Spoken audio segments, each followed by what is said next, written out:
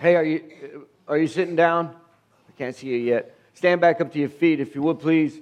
Let's give God a shout of praise in this house for who He is, what He's done, what He's going to do. Thank you, brother. Oh, come on. He's God now. Come on. Come on. Thank God for all He's done. Thank God for the blessing to be able to come into His house and worship and have fellowship. Amen. Amen. Be seated, if you would. Thank you so much. Take your Bibles, find the book of the Gospel of Matthew, please. The Gospel of Matthew. We're going to continue our look at the church. I promise this has an end. Has it helped anybody yet? Okay, then we'll keep going. You're like, dang. I legit don't even know what week this is, but in terms of the series, I know what the date is. I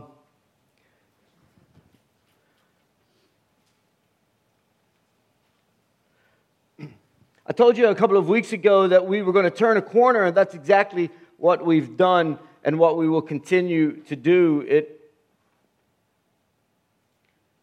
God's got a lot to say to His church. Amen. And He's looking for men and women who will say what He said and what He's continuing to say. We've covered a lot of ground. Let's launch where we've launched every week. You're in Matthew. Stay there. 2 Corinthians. You'll see it on the screen behind me. Take out your worship guide and take notes. If God says something to you, then write it down. Here's where we start. I hope, Paul said, you will put up with me a little more, with a little more of my foolishness. Please bear with me. He had a burden. And he says, for I am jealous for you with the jealousy of God Himself. I promised you as a pure bride to one husband, Christ. I promised you, Paul said, as a pure bride. As a pure bride to one husband, Jesus Christ. Jesus Christ. Here comes the bride. Last week we asked the question, what is the purpose of the church? And we determined that the purpose of the church is worship. Although I love this. The purpose of the church is in order that He might make worshipers out of wanderers, in order that He might restore us again to the place of worship we knew when we were first created. Worship is the purpose of the church. Amen, Jeff? It's all right. That's all right. I got this. Worship is the purpose of the church. Today, the question before us is, what is the mission of the church? Everybody say mission. What's the mission of the church? The mission of the church. The mission of the church. We know our purpose. Our purpose is to worship. So what do we do? What do we do? What's the mission? Why are we here? Well, you said we were here to worship. Yes, absolutely. But even Jesus had to come off the mountain every now and again. The purpose of the church is worship. What is the mission of the church? I love what A.W. Tozier said. He said this. It's in your worship guide on the screen behind me. The church has been left on this earth to be a witness to the gospel and the truth she has received from God, and be diligent in it, because the world could not possibly know unless she told it. Amen. Which leads me and you to Matthew 28. Drop to verse 19. Some of the most familiar verses in all of Scripture. You've heard it preached. You've heard it teached. This is the mission of the church. This is the mission of Living Water. This is the mission of every individual that knows Jesus Christ. Your Bible says this. Therefore, pause. If there's a therefore, don't brush over it. You have to know what it's there for. You have to. If you don't know what it's there for, you could take it out of context. He started verse 19 with therefore. To understand what it's there for, listen to verse 18 where he says, Jesus came and told His disciples, I have been given all authority in heaven and on earth. Jesus said, I'm all-encompassing authority, heaven and earth. Therefore, since I am all authority, go and make disciples of all nations, baptizing them in the name of the Father and the Son and the Holy Spirit. Teach these new disciples to obey all the commands I have given you. And be sure of this, I am with you always, even to the end of the age. What's the mission of the church? The mission of the church is to proclaim the word. The mission of the church is to declare. And the world is to listen. When I say world, I don't just mean people that aren't like us. When I say world, I use it in the context that the Scripture does, and that is those who need to know Jesus. Those who have drifted, those who have strayed, those who have wandered. The mission of the church is to proclaim, and the world is to listen. We are not to listen to the world. I'll say it one more time while you take another sip of coffee. The church is to proclaim and the world is to listen. We are not to listen to the world. And once they listen and they will receive, we're to teach them the deeper things of God. That is the context of verses 18 and 19 and 20. Notice, the church proclaims, the world listens. The church declares, the world listens. And it's not my idea. I didn't invent this. This was the order established by the risen Savior. That we would declare, we would proclaim, and the world would listen. Amen. The early church saw miracles. The early church walked and talked with the light, with the truth, with Jesus. Amen. The early church saw wonders, and at first it terrified them. They didn't know what to do with this. They didn't know what to do with the information. They didn't know what to do with Jesus. It terrified them. Oh, but one day it motivated them. One day it excited them, and they couldn't contain it. And if you flip to the book of Acts, don't do it, but you will see what happens when men and women of God decide to fulfill the mission of the church, and that is to declare and to proclaim. You see what happens. 4,000, 5,000 at a time come to know Jesus. The mission is to declare. I want you to think about this with joy. They were tortured. They were persecuted. They had to hide in many cases. But now get this please. With joy, Paul said, count it all joy. But I'm hiding right now. I'm scared. They're coming to get me. With joy, they eventually came to a place where they could leave the empty tomb. They could leave the empty tomb, and they raced away to spread the news of Jesus Christ. That's the mission of the church. The mission of the church is to stop hanging around at the manger. The mission of the church is to stop hanging around at the cross. The mission of the church is to stop hanging around at the tomb. You know I'm not making light of it. But the reality of it is, turn the page to the book of Acts. We need to do something. We need to go. We need to fulfill the mission of the church. Amen. Just a few days later, the Holy Spirit came upon them. And He confirmed the truth. And to add a new divine communication and knowledge that it brought even more power to their witness, to their testimony, to their proclaiming, to their declarations. Are you following me? The mission of the church. This is how it began, and this is how it's supposed to be. The early church had the message. The world needed the message. Living Water has the message. The world needs the message.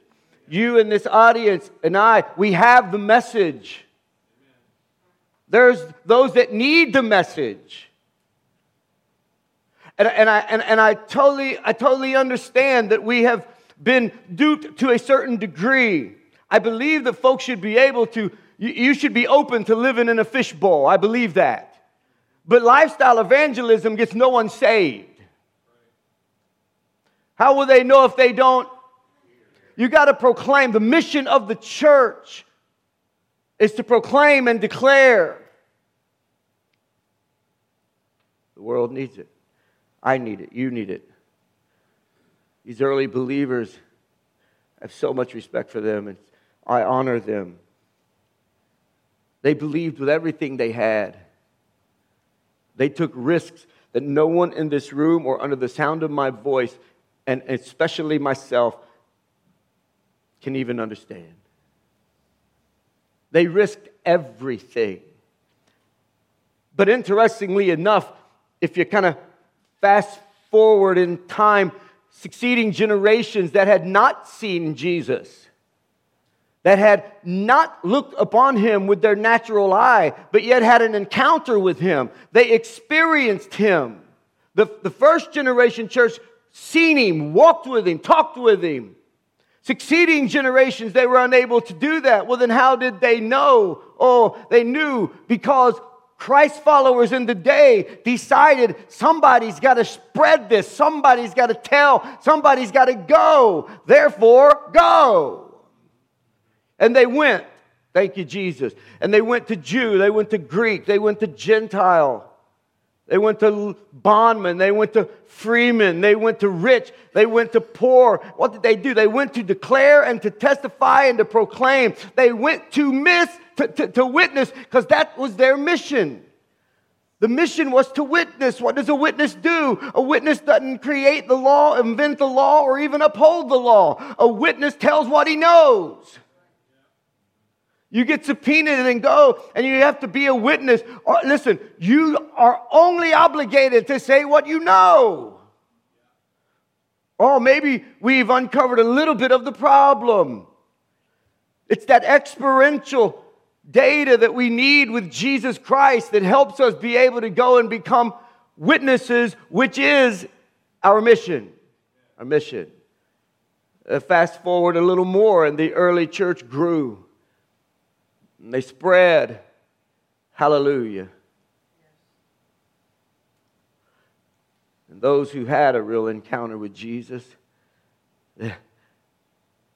there was an inward working of the Holy Spirit that they could not stop. And you could not stop them. There was a passion that welled up inside of them to fulfill the mission. And the mission was to proclaim and declare. Why did they do that? They felt like they had something worth saying. Amen. They felt like they had something worth telling the world. And they understood their purpose, that was to worship. And they understood their mission, to proclaim, to go, to make disciples, to invite, to engage, declare. You get the idea. And here's what they knew. They were convinced that they had the truth. It was settled. And they had the truth that the world desperately needed. It was a truth that they could no longer keep hidden. It was burning inside of them. They couldn't ignore it. They couldn't run from it. It was their mission. It was their mission to declare and proclaim. And it continued through the ages, and here we are on the cusp of 2020. And it is as it should be today. See, the message has never changed. Methods I don't care about. I don't care how you share the gospel. Methods are not my concern. The message never changed, and the mission has never changed. Amen. When the church, when you and I are conscious of this ever-present, all-knowing, all-loving God, hallelujah, and when the church walks in love, and that is the love that only Jesus Christ can give, the world will listen. Listen, they may turn their back on the messenger. They will never turn their back on the message because they can't. They may reject it. Oh, but there's a seed. There's a seed that's been planted. And that seed that was planted was the truth, the gospel, that which is our mission, to declare it. And other times, I would say most of the time, instead of rejection, there's a result for the labor. There's a harvest, if you will. And those who repent, go on with Jesus. They continue, but please do not miss the heart of my message today. 100% of the time, the world was always on the receiving end. 100% of the time, the world was on the receiving end of the message. The church testified and bore witness, and the world heard. They were on the receiving end. And now I need you to track with me, because I believe God's given me something to say.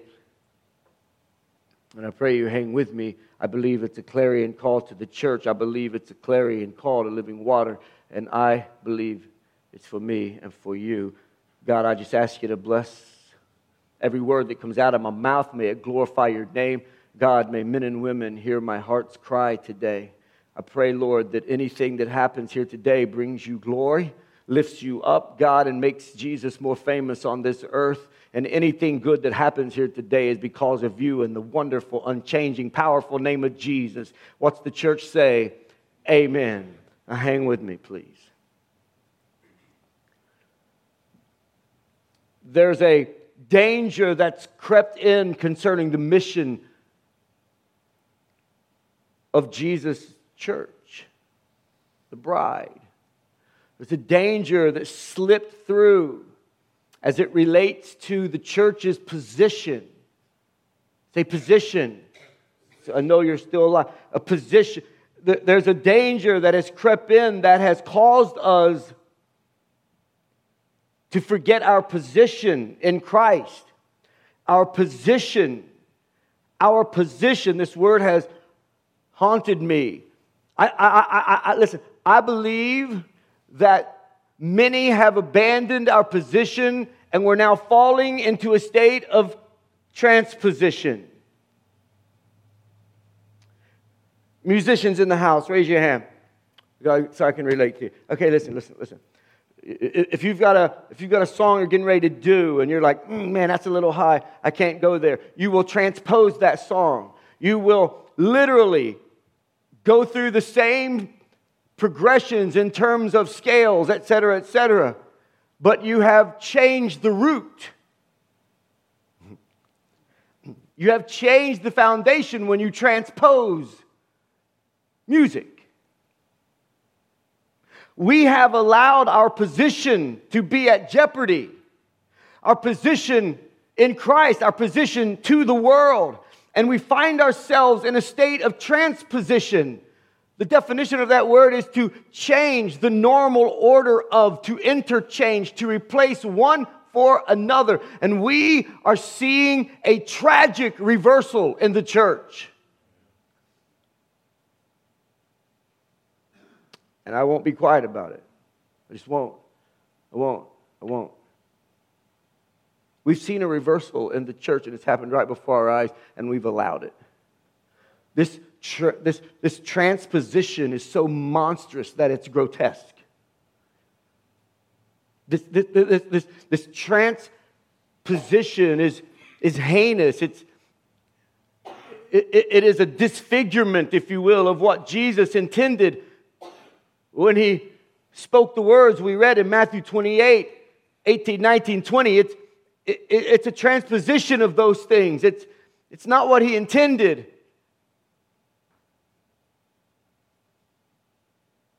I'm going to make some broad statements, but I say them on the authority of the Word of God.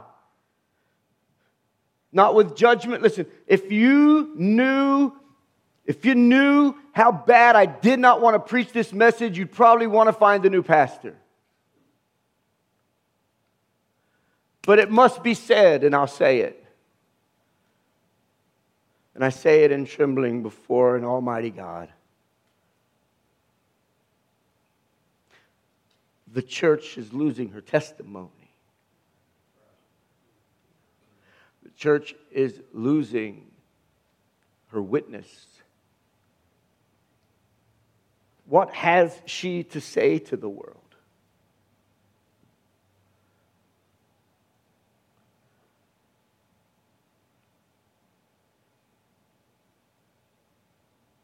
Furthermore, is it being said?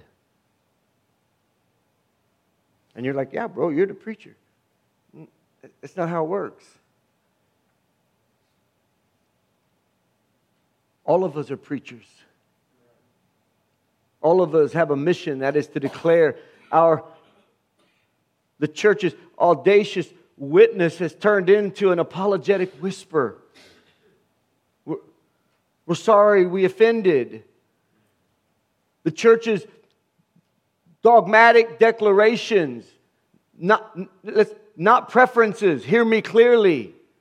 Dogmatic declarations of the unchanging truths have become now soft suggestions to the world. We used to go and declare to the world, and now we go and inquire of the world.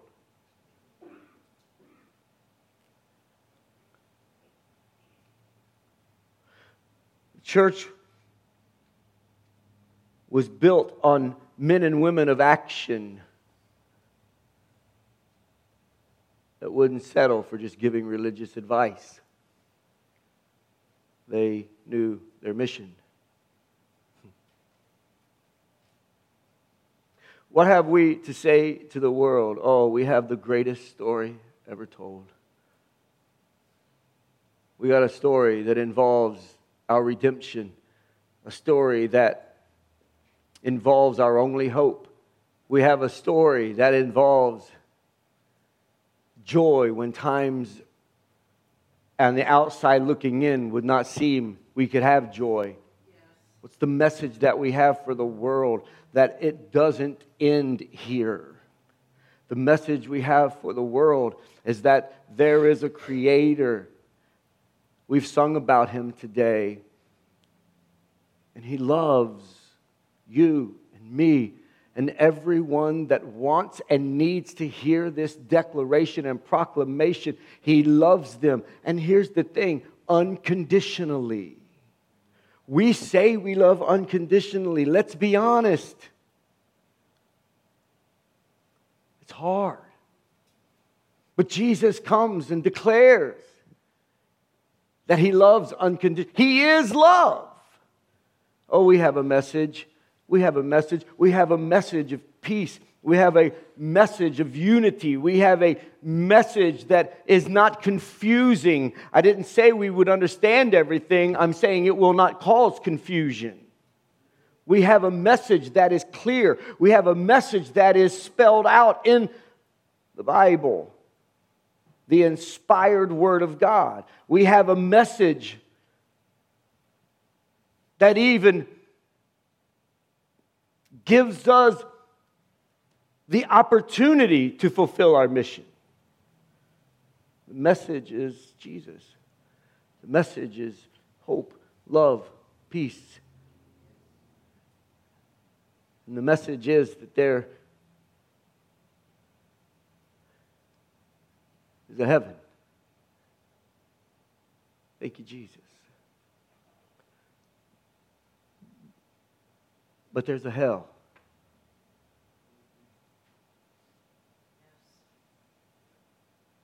Do you feel the weight of that at all?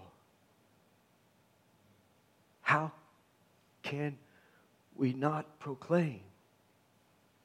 How can we not declare?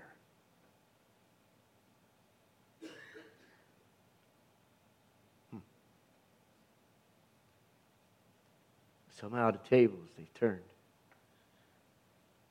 There's been a transposition, and the ministers of Jesus are they're kind of looking to the world for answers. How do I grow my church? How do I? We need to get back to our position. And our position is to walk in and fulfill the mission. And let me be clear.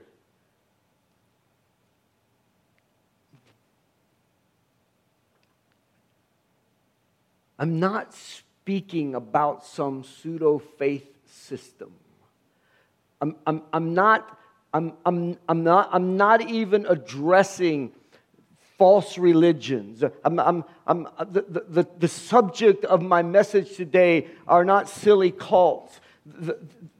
the target today from the Lord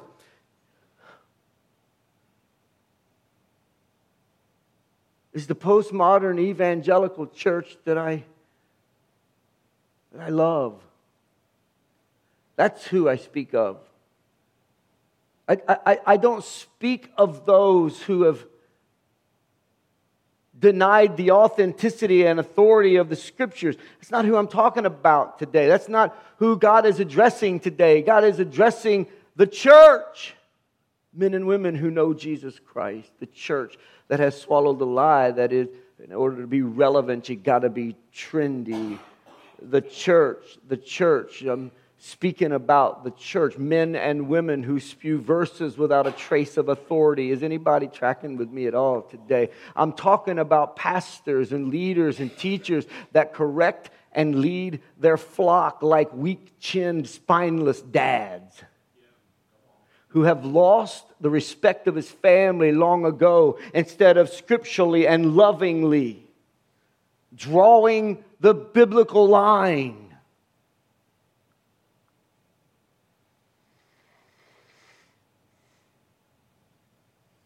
That's who I speak of. That's who I speak of. The Bible is the standard. The Bible's the standard, man. I don't make the standard. You don't make the standard. I ain't going to war with you over your preferences. We can talk about them. I love talking to people. But be careful that we do not make our preferences our convictions.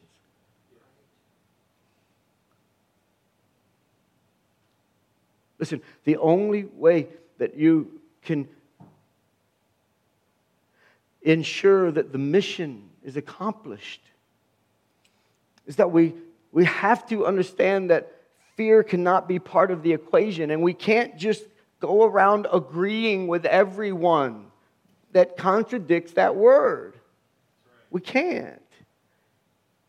We can't. Now, just let that rest there for a second, because listen, we've got to stop presenting Jesus as some religious tranquilizer. That he's no semblance of lordship, no semblance of being the King of Kings and Lord of Lords. We present him that he's just going to make our life better. Do you understand that that is not always the case? The afterlife is better. Man, I wish you'd have shouted there, but I'll keep going. I speak of the people who are like those found in Isaiah chapter 4. Go there, please. Go to Isaiah chapter 4. I need you to be there. I need you to see this. Listen, I know what I'm talking about today. I know what I'm talking about. I know what God has said to me. And it is in brokenness that I stand before you today. And I declare that if the church doesn't get back to her mission, she will die. Amen. She will go away. The doors will shut. And we'll open another Starbucks. The church, again, I know the Lord's making big, broad swipes. If it hooks you in the jaw, take it. If it doesn't, pray. Amen. Pray for me if you can't think of anybody to pray for. In Isaiah chapter 4, it was a result of judgment that happened in Isaiah chapter 3. The daughters of Zion will have fewer husbands, fewer men to choose from to take as husbands because of many were killed. So this judgment took place and off the face of the earth. So the daughters of Zion, they kind of got into panic mode, if you will. Some would be so desperate for marriage, they would accept anything. They would accept any man. They wouldn't expect their husbands to take care of them. All they wanted was the name. All they wanted was the name because they wanted to be sure they wouldn't be shamed. They just wanted the name. They wanted their reproach taken away, because in that day, without a husband, you were lesser than. Thank God for Jesus who changed that. Amen. Ladies, thank God for Jesus who changed that. Amen. We're equal. They wanted to take the name.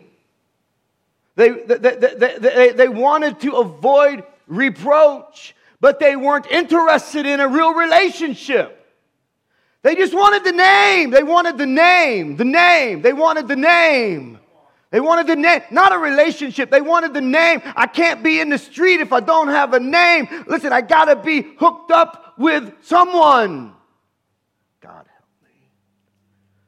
Verse 1 of Isaiah chapter 4. Your Bible says this. In that day, what day? The day I just told you about. 7 women will take hold of one man. Are you following me yet? There's not enough men to go around. And the women, they've got to have a name. They got to have a name or they will live in shame. They got to have a name or they'll live. People will look at them funny. People will act differently to them. They wanted a name. They didn't want relationship. In that day, 7 women will take hold of one man saying, we will eat our own food. You don't got to even get us no food, man. Don't do anything. Look, we'll eat our own food. We'll make it so easy on you. We will wear our own apparel. Only let us be called by your name to take away our approach. Take away our reproach. There's a transposition.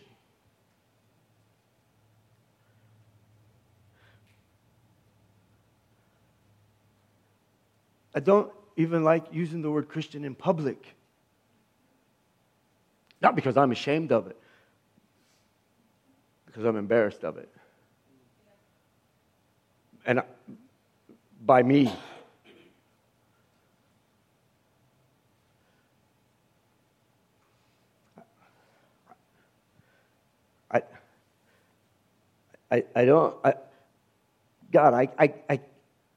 I can't be the only one on this planet burdened by this. I can't be the only person in this church that sees it every day of their life.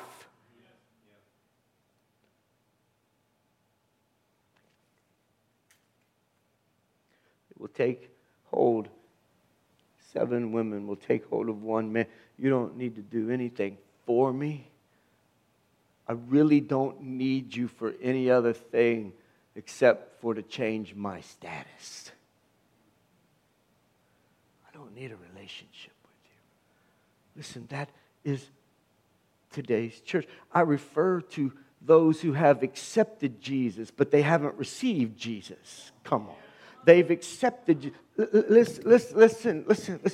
I didn't come to know Jesus until after Miss Kim and I were married, and our son was already born. And I don't know, I was 21 probably, something like that. And it was February the 21st, 1983. I know the day. I remember the time. I know the place. I know the song that was sung. Can't tell you what was preached because I didn't care. But at the end, I cared. Because I accepted Jesus. I accepted that there was a Jesus. I accepted that what everybody that stood on a platform said was true about Jesus. But I never had received him. I never had claimed him. I just had his name. I had his name. Because his name opened doors for me to get into places to do what I love and to play music. It opened doors for me because I took the name. I accepted the name. I did not have a relationship. And on February 21st, I went from just wanting a status change to a position in the kingdom. And he saved me that night. I've never been the same since. I ain't perfect. But as my daddy said, thank God I ain't what I used to be.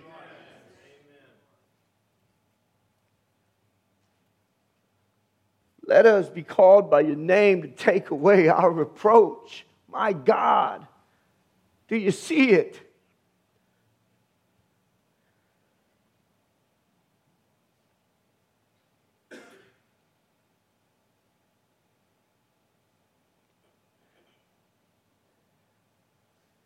Maybe you're thinking, all right, Jeff, we get it. You just painted the most bleak picture you've ever painted. I did my job. I did what God told me to do.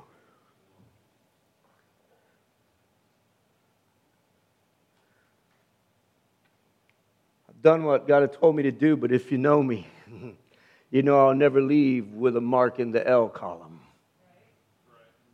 I'll never just tell you the problem and never give solutions. Ever. Ever.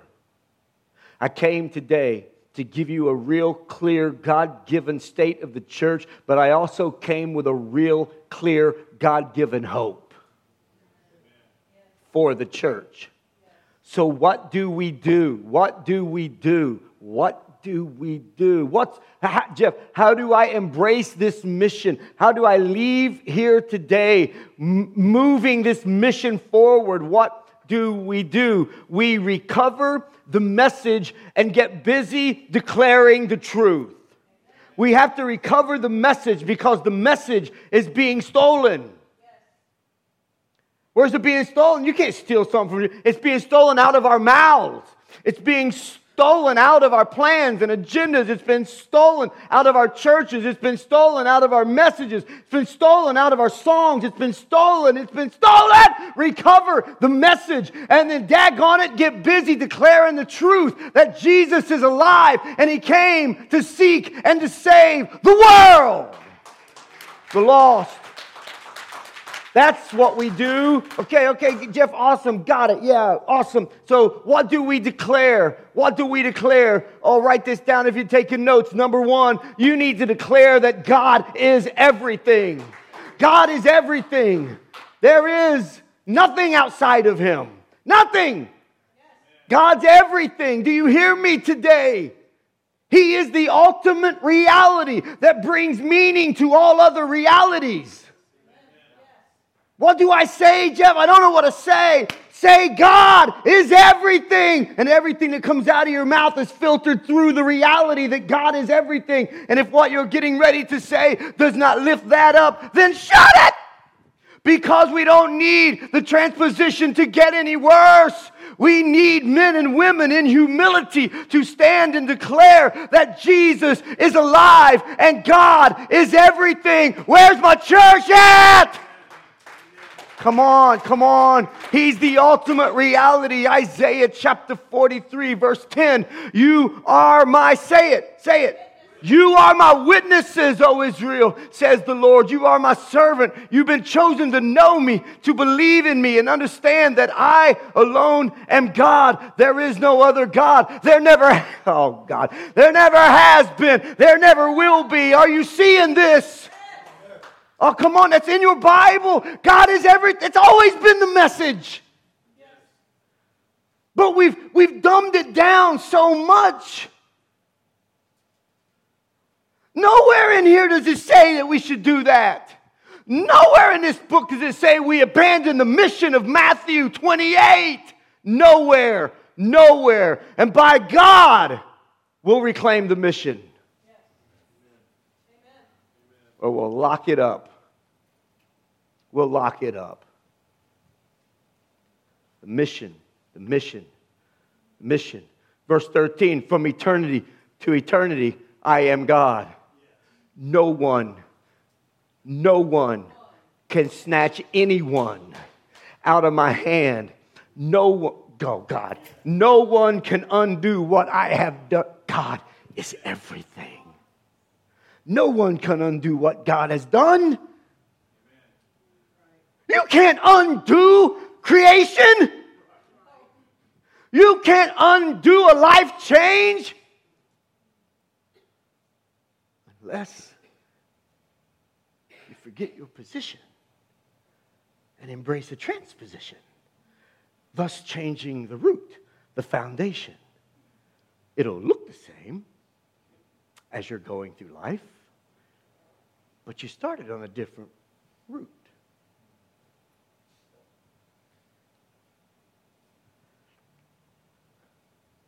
We declare that God is everything. Number two, we declare that we are made by God and for God. Period. The answer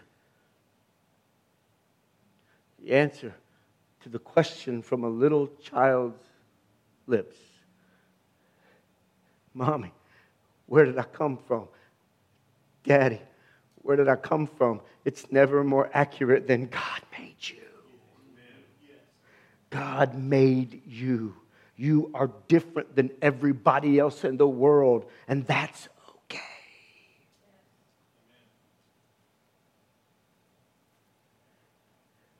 The most precious answer you can give is God made you.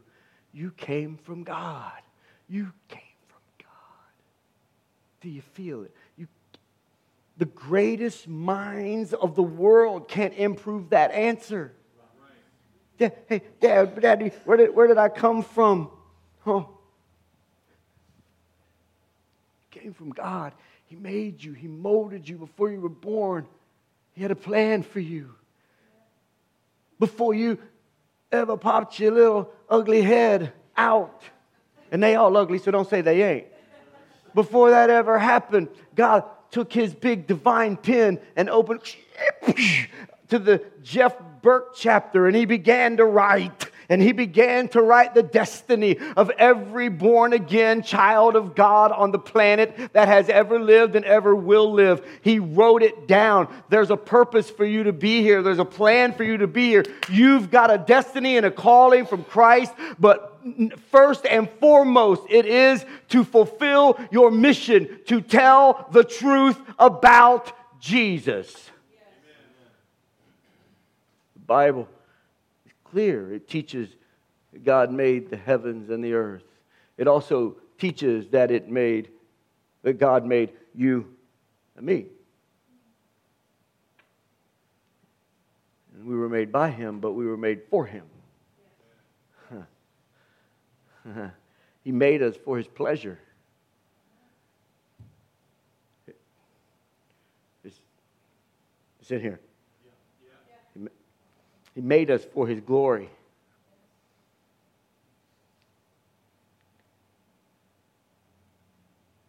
He made us. He made us to make a difference.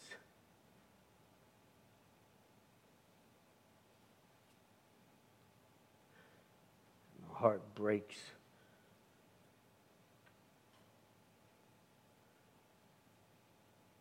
My heart breaks.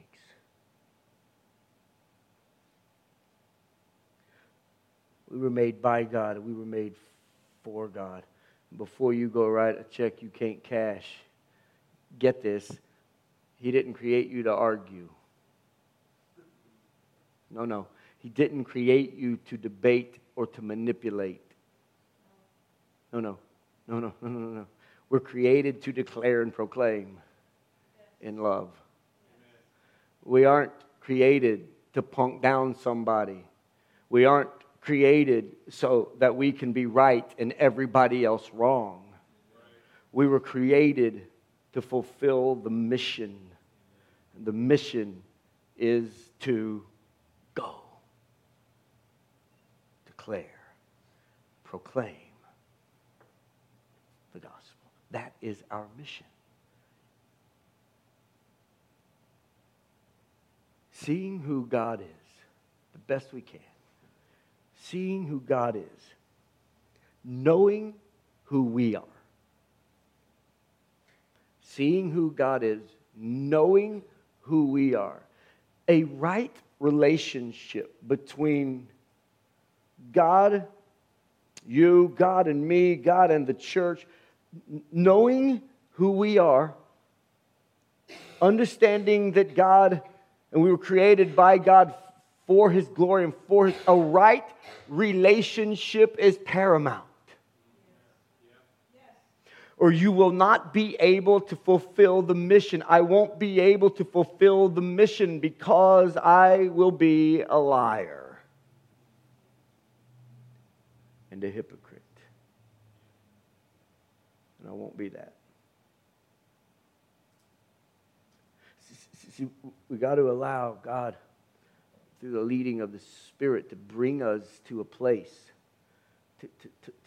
to move us from the inside out, to bring us to a place where we understand exactly where we are, where we understand the condition of our relationship. Because if you try to go out on your own strength, you will not last. Neither will I. No one will. Say amen. We got to bring ourselves to a place where God will be eternally pleased by us. That God will be receiving glory for all of eternity because you and I fulfilled the mission. That's what He wanted. That's why He left us here. Were that not the case, then Jesus wasted His air, and He never did that. And that were that not the case, He would have took us to heaven as soon as we said yes to Jesus. You're still here. I'm still here. The church is still here. My God, let's do what we were set here to do. Amen. Knowing me, knowing my sin, knowing my moral ignorance, I got to be honest and say that my relationship with God is so important that it must be settled before anything else in my life is settled. If anybody under the sound of my voice that even wonders where they are with the Lord and you walk out of this place, you need to hear me. You missed the opportunity of a lifetime. Listen. The most dangerous word in all of Scripture is tomorrow. Pharaoh would rather spend the night with a bunch of toads. And when he was confronted about it, frogs on his head, frogs down his gown, stepping on frogs, frogs croaking all over the joint. And Moses said, "You let my people go and these frogs will go away." Come talk to me tomorrow. He would rather spend another night in that condition than to take the gift of having that which is the picture of sin, shame, removed. Wait, what? But it happens every week. And I'm just begging you. Your soul, it's not worth that. It's not worth another day with fill in the blank. It's not worth. Listen, man up, make a decision on your own. Woman up, make a decision on your own and say, with the help of God, I will get this relationship right because it is paramount, because I could not fulfill my mission that God has given me. I can't walk in my destiny. I can't do what God told me to do. I can't become what He's told me to become because I just need the name. I need the name to make me feel better. I need the name to do away with my guilt. I need the name so that it takes away my reproach. The relationship tomorrow.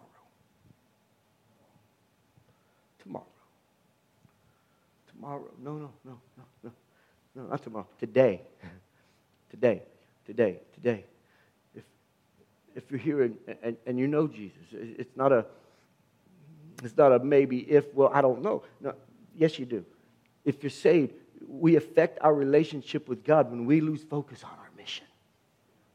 It affects our relationship with God when we get lazy and apathetic. It affects our relationship with God. Do you understand that? And I'm not asking that in a condescending way. We have to understand that. We can't go forward if we don't understand that. It affects our relationship with Jesus. And we've already agreed that affecting that relationship with Jesus is the worst decision we can make. If you're here and you don't know Jesus, if you're listening via podcast from wherever you are, listen to me. I love you, but I don't love you like God loves you. I love you. What I have is yours. Whatever me and Miss Kim have, you can have. I will not give my son for you. Not going to happen. I don't love you like that. But God, but God does. And if you are here and for whatever reason you've settled for tomorrow, when he gets right, then everything's going to be no.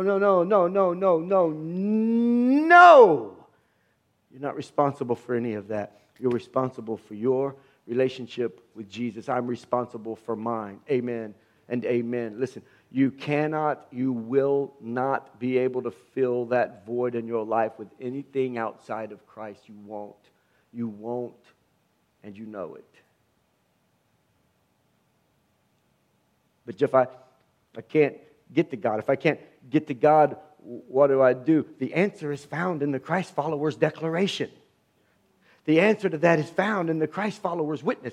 The answer to that is found in the Christ followers' testimony that God came to us in the form of a baby. His name was Jesus. Who was Jesus, you ask? He's God with us. He's Emmanuel. He came to help us. He came to heal us. He came to woo us. He came to win us. He came to seek us. He came to save us. Are you with me today? That's the answer. That's the answer. That's the answer. You can't get to Jesus. That's why grace has been played.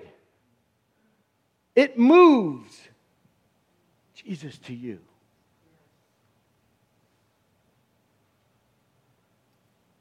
Tomorrow is the wrong answer. We've got to fulfill the mission. For him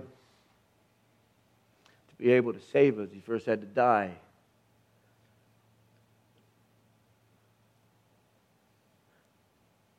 Not just so that he could destroy the record of our sin, although I'll take it.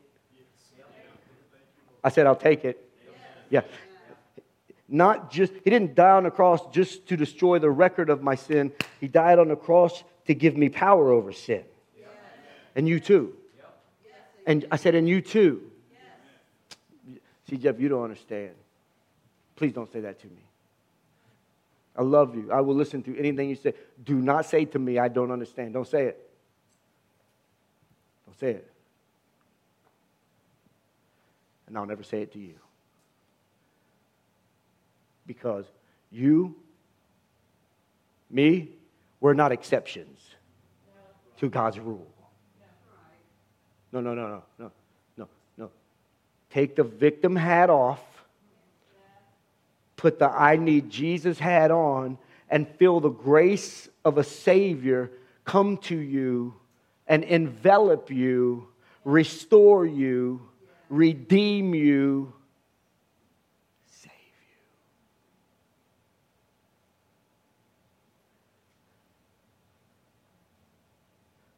That's our message. That's our mission. And all of this declares the Christ follower that's fulfilling their mission. All of this declares and testifies and is the witness of the church, or it should be, that Jesus died on the cross perfectly and passionately and once and for all.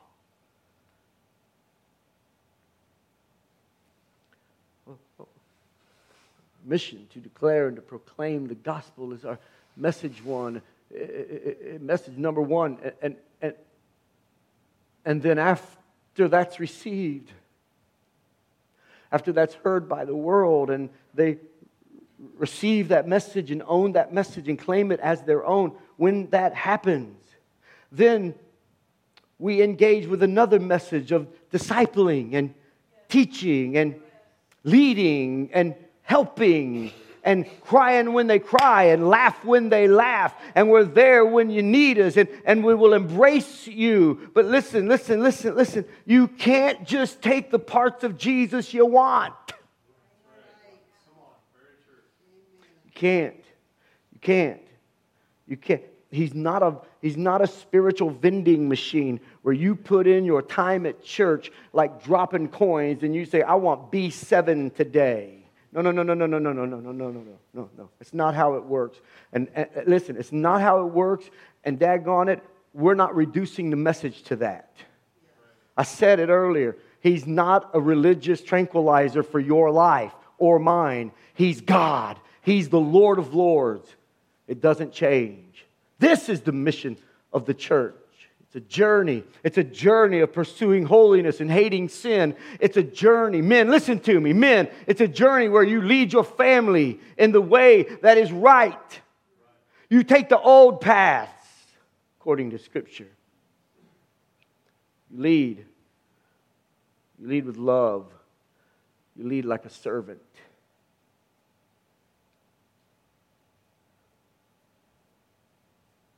This is the mission of the church. This is the mission of the church.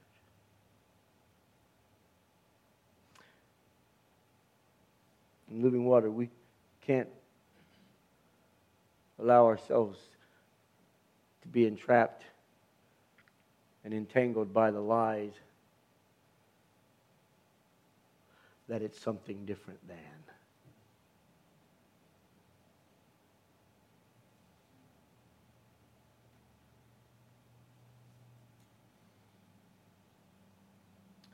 We cannot allow ourselves to be enslaved again. Above all, we must never go to the world for answers. We don't go to the world for answers. It is we who must go to the world because we have the answer. And His name is Jesus. And that is our mission. Father, I thank you for your word. What I thank you for.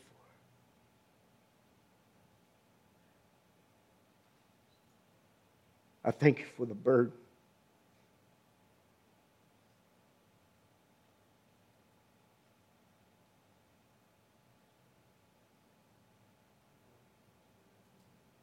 I thank you for the message. I thank you for the message. I thank you for the power in the word, the power of when you speak, when the Spirit moves. Oh God, I thank you for that. I pray, Lord Jesus, anyone under the sound of my voice, oh, that has a semblance to the women in Isaiah chapter 4. Oh, I pray, oh, that we would come and that we would right our relationship, not just try to avoid reproach.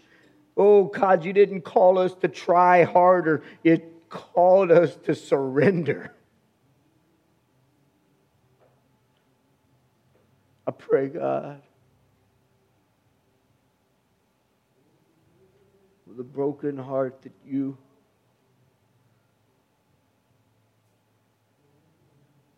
would draw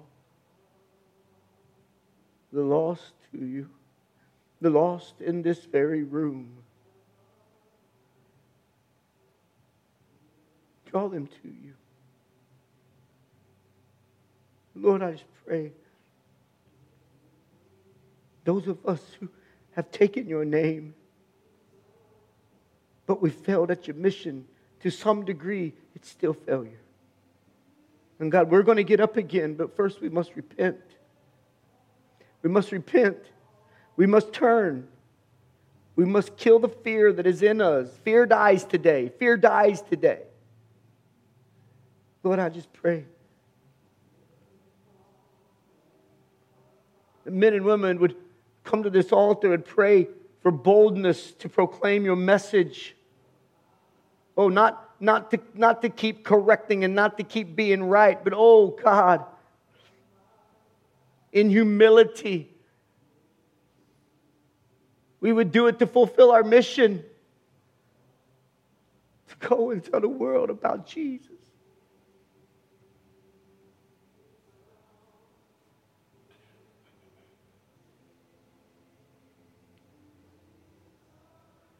This is for you and because of you, Lord.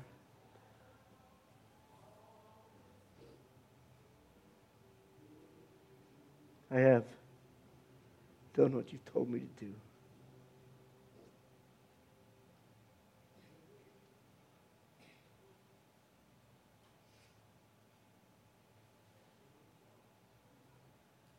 I bless your name, Jesus.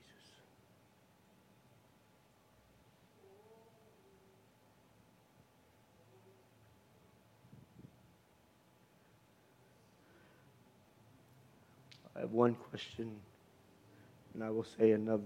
I won't say another word. What is it God's telling you to do? Why don't you come?